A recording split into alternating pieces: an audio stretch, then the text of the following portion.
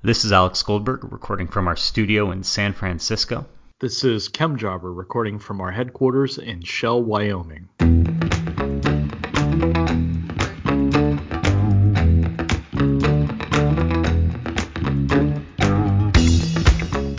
Grab a plate full of stuffing or pass out on the couch with a food coma, because you're listening to the Thanksgiving episode of the Periodic Bagel. This week we're talking with Sarah Cady of Iowa State University about her love of magnet, civic engagement, and cranberry sauce. Alex and I fixed some drinks and we virtually crashed Sarah's Taco Monday tradition.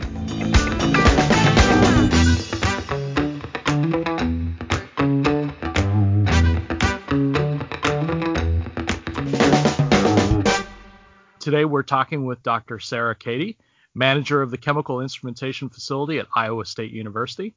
Sarah is a veteran member of Chemistry Twitter, an engaged resident of Ames, Iowa, a proud alumna of both Iowa State University and South Dakota State University, and a bicycling enthusiast. Welcome, Sarah.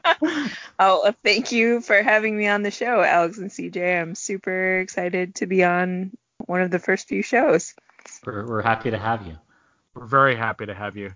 Sarah, we're very serious here at the Periodic Bagel. So very serious. We're going to start with an analytical, science-oriented question, which is, would you rather fight one 600 megahertz NMR-sized duck or 600 benchtop NMR-sized ducks? Oh, I guess it depends. Is it like a duck or is it a rubber duck? Like, can I puncture it? No, it's a duck. You're actually fighting CJ. Oh. 600 NMR benchtop size CJs. No. I think my significant other has that VR game where you slice things. And so I think I would rather fight 600 benchtop sized ducks. So I'm very good at the rhythmic virtual reality slicing. Nice. So it's very important. Yeah. Is an NMR-sized duck a sandwich? Yes. Okay. Obviously. Thank you. Oh. You know what? So far, I feel like our guests have been sandwich liberal-minded. Yeah. Sandwich progressives. Yeah, sandwich progressive. Yeah. We'll find out at the Iowa primaries or the Iowa caucuses shortly. For the uninitiated, an NMR is like an MRI, a giant magnet, but it's used on small molecules instead, and it's a powerful analytical tool. For those of the listeners who don't know you, could you tell us a little bit about yourself? I have lived in Ames, Iowa for 15 years now. I went to graduate school at Iowa State, and I stayed on for a little over a year as a postdoc, and then my predecessor in the NMR facility retired. And I applied for that position, and I started in the facility in 2011, and I've been there ever since, and then just recently moved into the management role for the whole facility, but still keeping my NMR role as well. I started out doing NMR on membrane proteins. I worked on one protein for 6.5 years, pretty much, different chunks of it, protein from the influenza virus. What were you trying to learn about that protein? Just everything about it. We did a lot of structural investigations. We did a lot of physical chemistry, like dynamics, rotational dynamics of the protein, which to me was the most interesting part as a P chemist. I thought that was the best. And I have a very mathematical paper that's my favorite paper that I worked on that never gets cited because it's just math. And then later on we worked on drug binding and understanding how the anti-influenza drugs interact with this specific protein. Just a lot of different structural investigations and just using NMR in a million different ways to look at one protein. CJ pointed out this great column that you wrote in Chemistry World, where you talk about what's great about being an instrument manager at a university. And I didn't realize until I read this article that there were students who actually did drop samples down an NMR without a spinner. I thought that was like the ghost story that you tell on camping trips with other chemists. I didn't realize that people actually did that. Yeah. So. And the call to the instrument facility was coming from inside the house.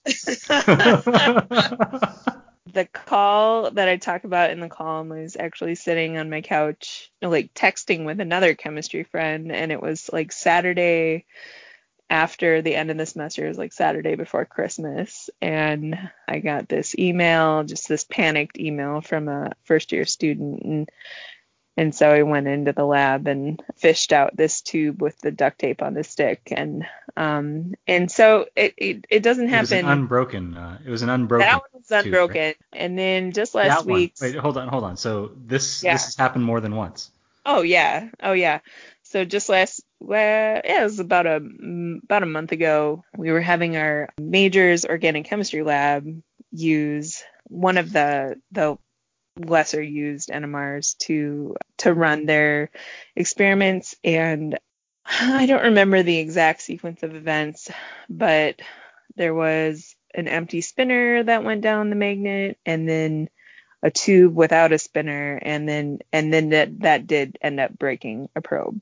So like the tube without the spinner didn't like land in the middle of the spinner and fix the problem on its own? No. That would have been amazing. So how often would you say this happens, that someone puts a tube down without a spinner? Like per year, say? Oh, I would say less than once a year.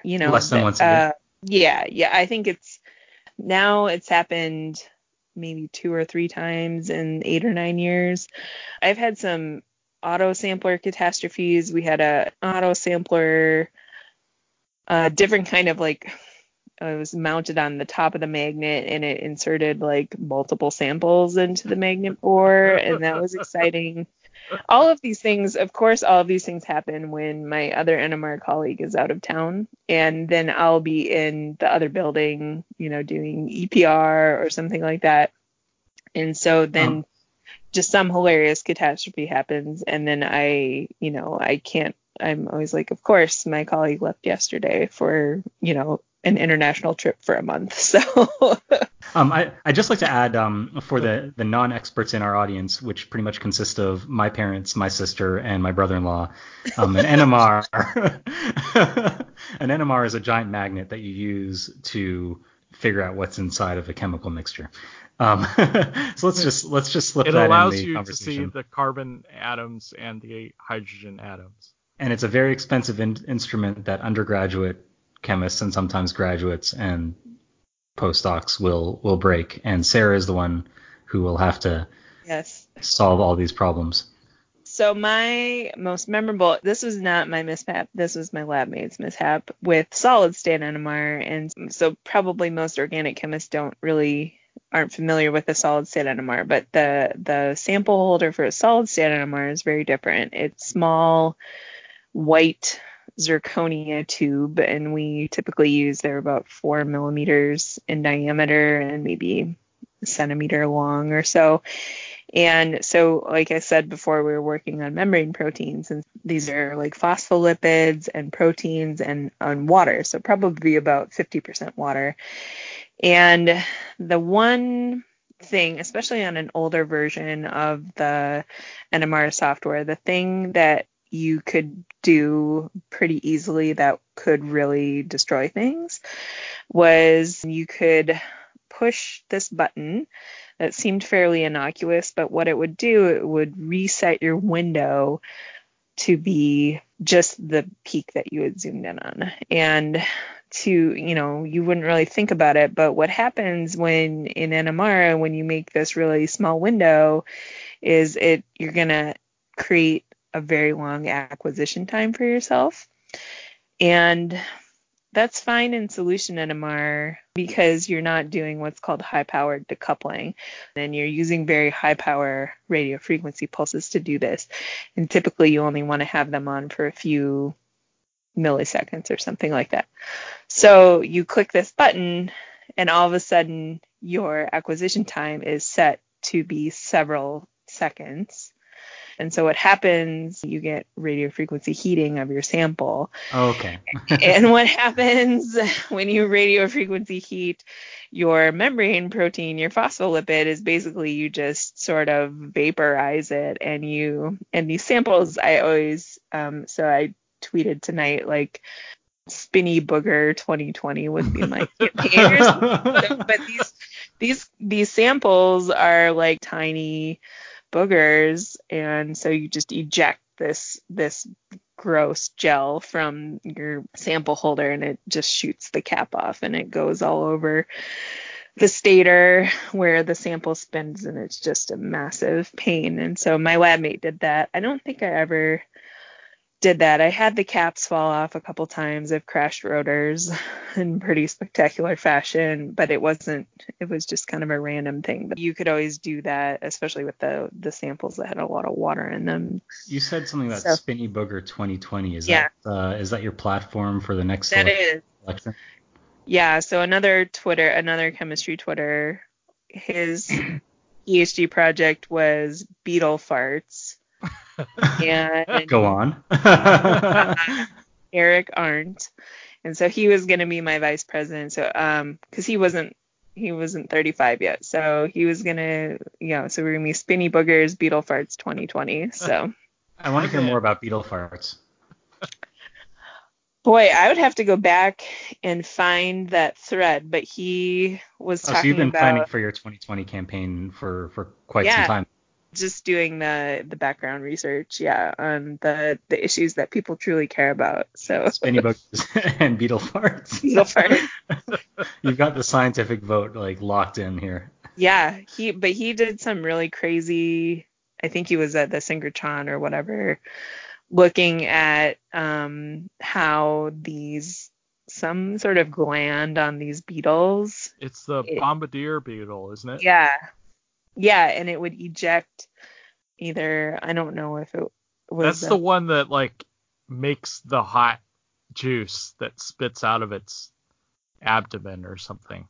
Yeah, and how fast the ejection was. Like, they would study the fluid dynamics of this.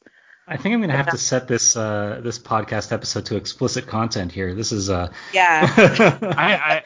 I really want to think that, like, the Defense Department is, like, somewhere there's some military scientist that's, like, taking Eric's data and, like, making, like, these, like, deadly beetles somewhere hidden in Vladimir Putin's office, just, like, waiting for the right moment. Bang!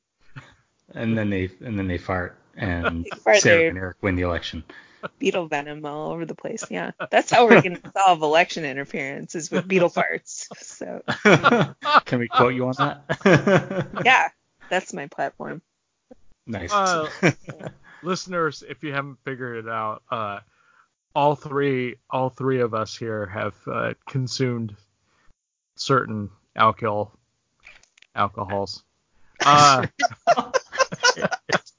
It's a Monday night. How many drinks would it take before you could not coherently explain EPR spectroscopy to organic chemists? I think I already know the answer to this, and I think it's 0, but like... Yeah. And that's nothing to do with you. It really depends on the organic chemist, I think, because if they have any, like, sort of free radical, chemistry in their lab, they're like, oh yeah, I get that. Because actually, like, a lot of the people that I work with doing EPR spectroscopy are organic chemists or inorganic chemists, and that has been a journey for both me and the organic chemists that I work with, because EPR theory is just weird solid state NMR, which is saying something. Yeah. How many drinks would it take before you couldn't coherently explain EPR spectroscopy to my parents and my sister and my brother-in-law? Like, listen, like, any number of drinks you get into me, and I will talk spectroscopy with normal Trump people. Yeah, I mean, it's just, people are like, what do you do? And I'm like, I work with giant magnets. And they're like, well, okay. So, I mean, I can launch into it pretty readily with 0 drinks, and I don't know if it'll be coherent. I mean, that just depends. How I could just because I bounce around a lot in my discussion of things. People who are non-chemists, like they're familiar with MRI, they're familiar with free radicals. Like, I feel like we talk about free radicals a lot in the, just in the discourse. People have some baseline understanding of spins, whether they realize it or not. So, are you all the way through the Negroni or part of the way through? I'm working on it. So my 2 fingers of whiskey are gone. So I'm gonna try to explain NMR. Okay. Which is NMR is you have the molecule and you put it into a magnetic field, and all the protons, right? Because that's the only thing that we think about is protons. All the protons are aligned, and then you pulse it with the radio frequency, and all the spinning protons that are aligned, they do that down thing, and then they start spinning back up. Sarah, how often has anyone ever drunkenly mansplained to you NMR spectroscopy?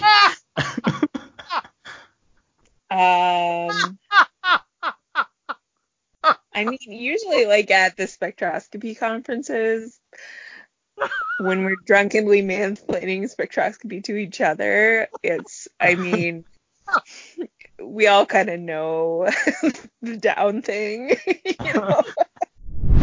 An interesting aspect of the whole work-life balance conversation that everybody on chemistry Twitter has is the fact that, like, you're an analytical facility manager. And the analytical facility, so far as I can tell, is basically running all the time. Is that more or less correct? Yeah, that's pretty much, we're 24/7. Yeah. Yeah. So there's always something going on. And so, like, it's not uncommon for you and I to be talking via Slack or whatever. And, like, you're like, hey, it's Sunday night and I'm in the lab, like, setting up this experiment or whatever. So, but you do actually have a pretty full life outside of the laboratory. One of the things that I'd like you to talk about a little bit is, like, how you've gotten involved with your community since you've been living in Ames for a little while. Yeah, so I think what a lot of people have realized in the current political moment is that there has to be something that awaken something within you to get involved with politics, because it's not easy. It's a lot of baloney. And so for me, it was a neighborhood development issue. And I think that happens a lot, where there's a neighborhood issue that brings people to the table and makes them want to be more involved. And that was what really got me started in city politics. And that was probably about 7 years ago. Started going to a lot of city council meetings, working with neighbors on a variety of advocacy issues.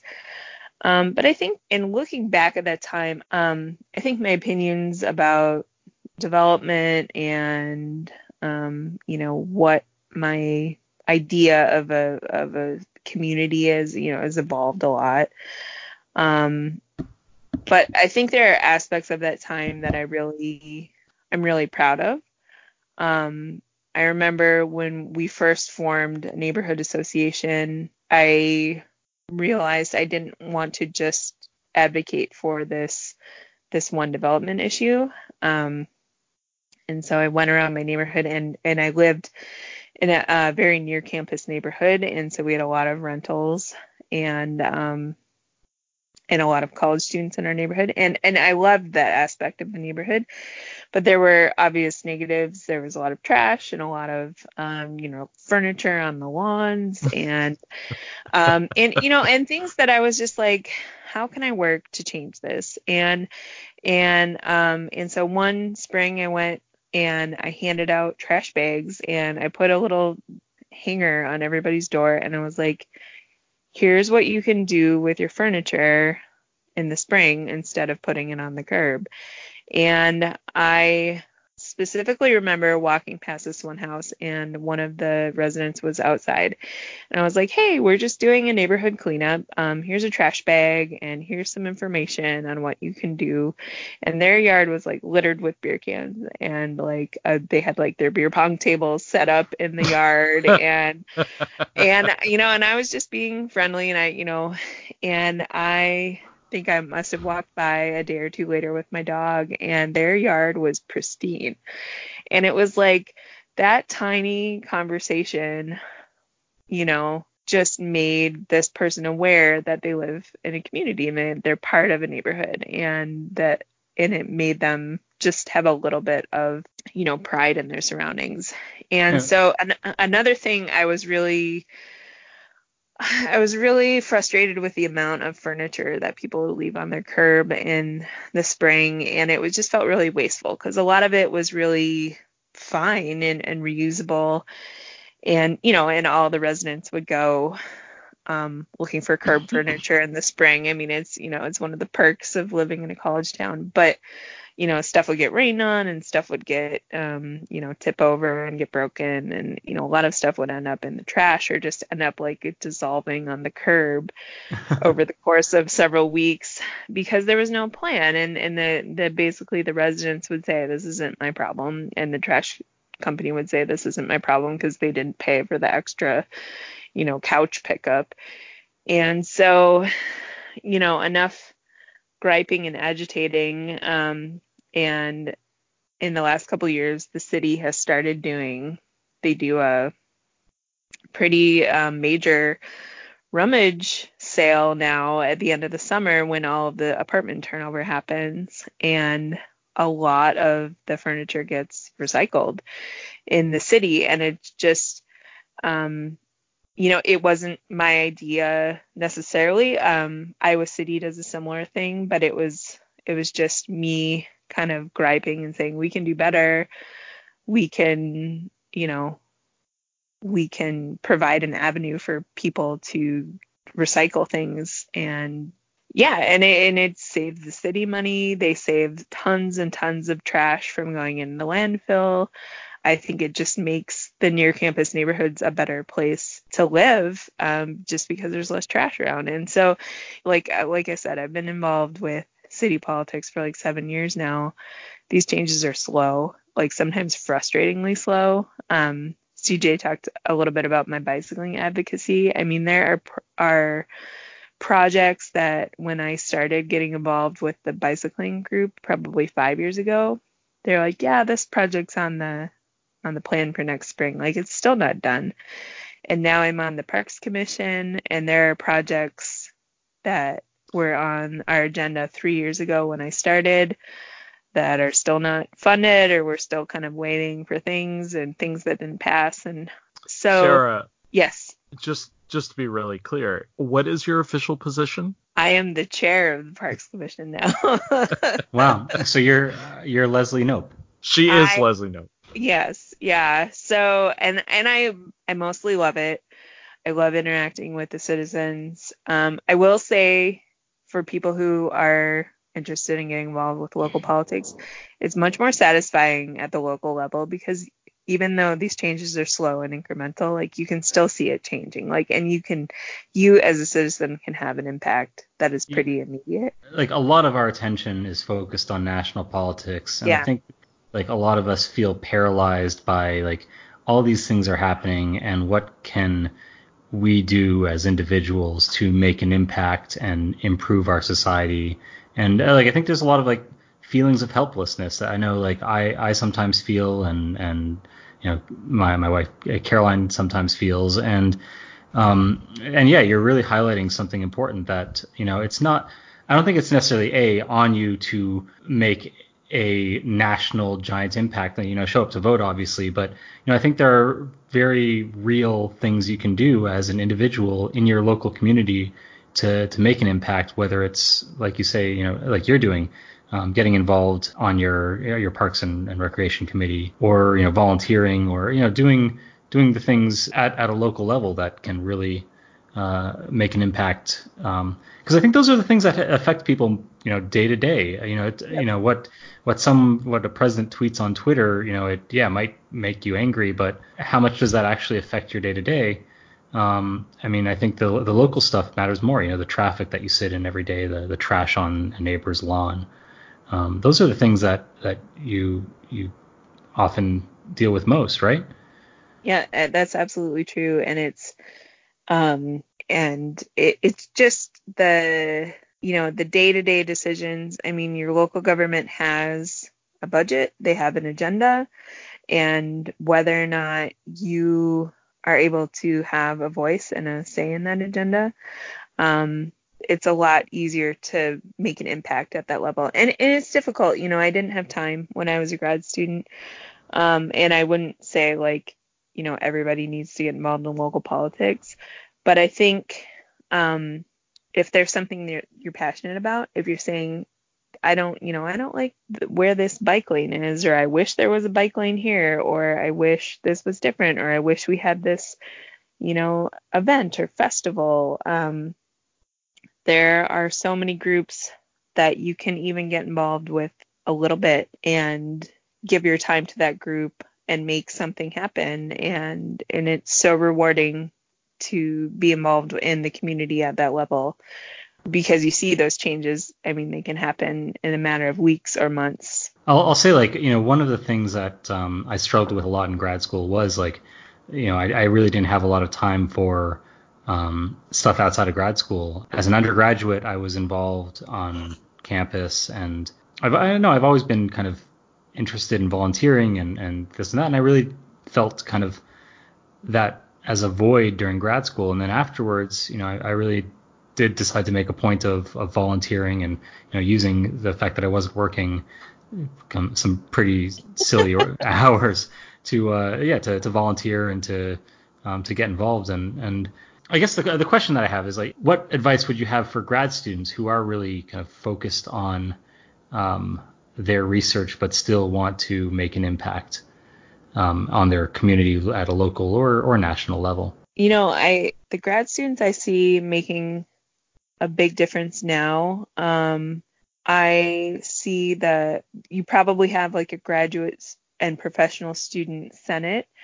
Those groups are going to be deciding budgets, maybe for student organizations, or for, they could be deciding something as important as a policy for, maybe you don't have a policy for parental leave for graduate students at your university, or discussing things like mental health care at your university. I think those grad students on the graduate and professional student senate make a huge difference. But they're also doing things that make a difference in everybody's life. They're deciding budgets for travel grants, and maybe they're holding, I know we have a research conference every spring, and there's a 3-minute thesis competition, and then, there's ways to sort of raise your profile at the university level.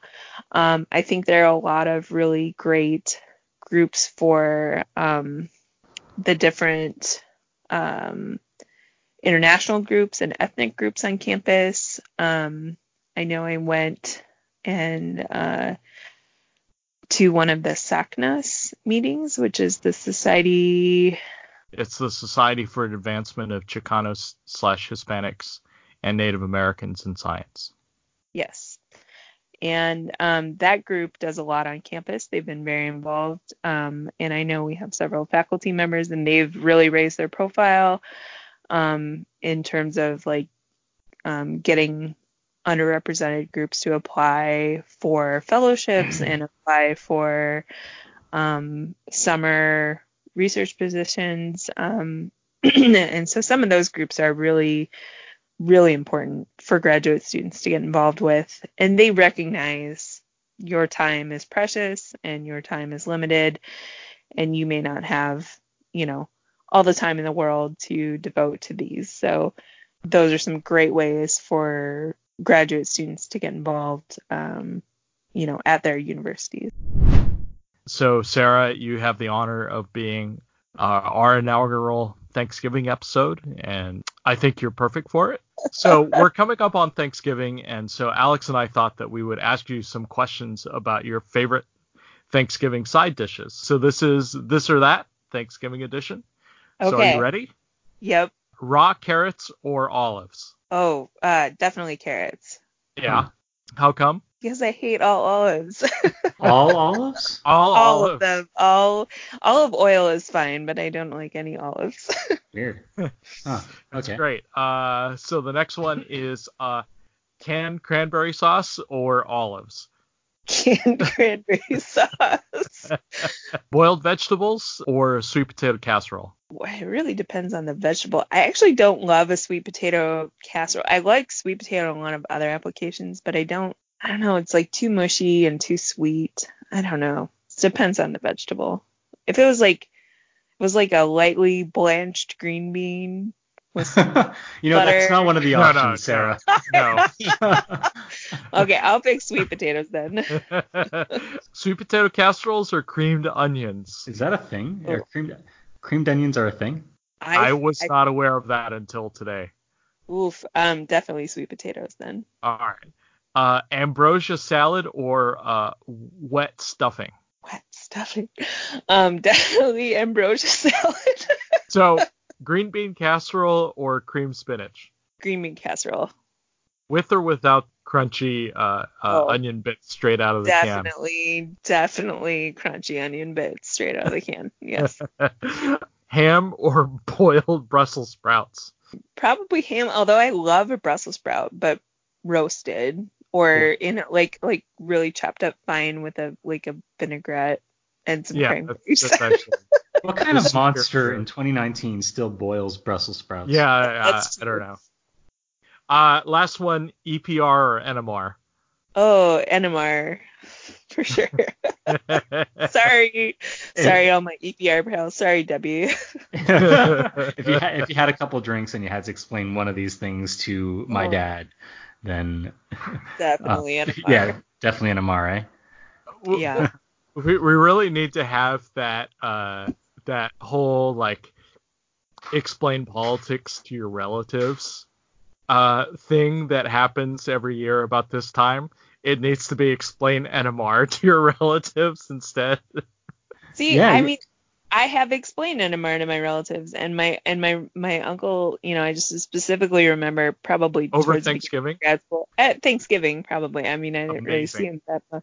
And he's like, "So you look at the molecule?" And I'm like, "No, well, that's like SEM or TEM. Like you can see the actual molecule, but we just look at the energy of the molecule." But did he try to explain it to you?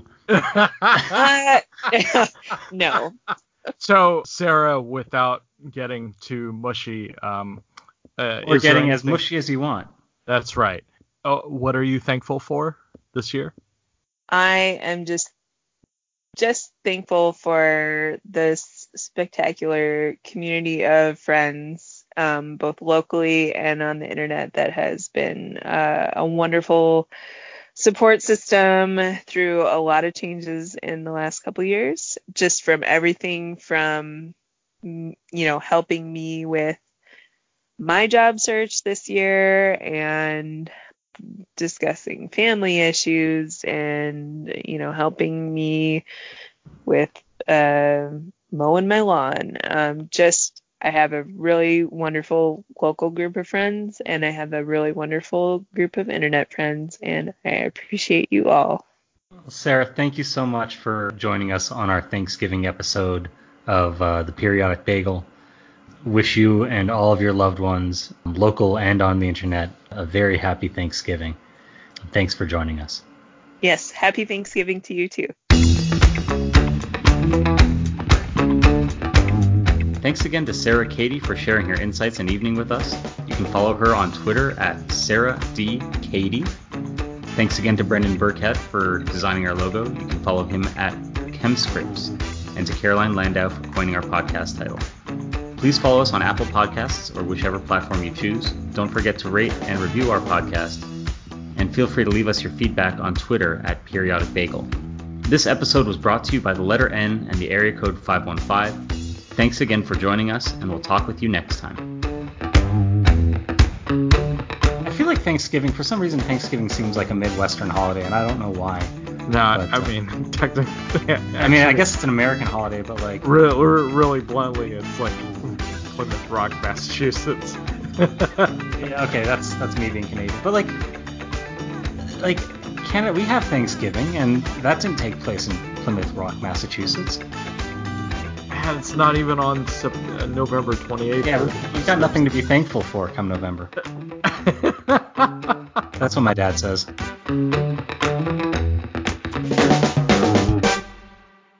I love cranberries in general. Like, I think they're great.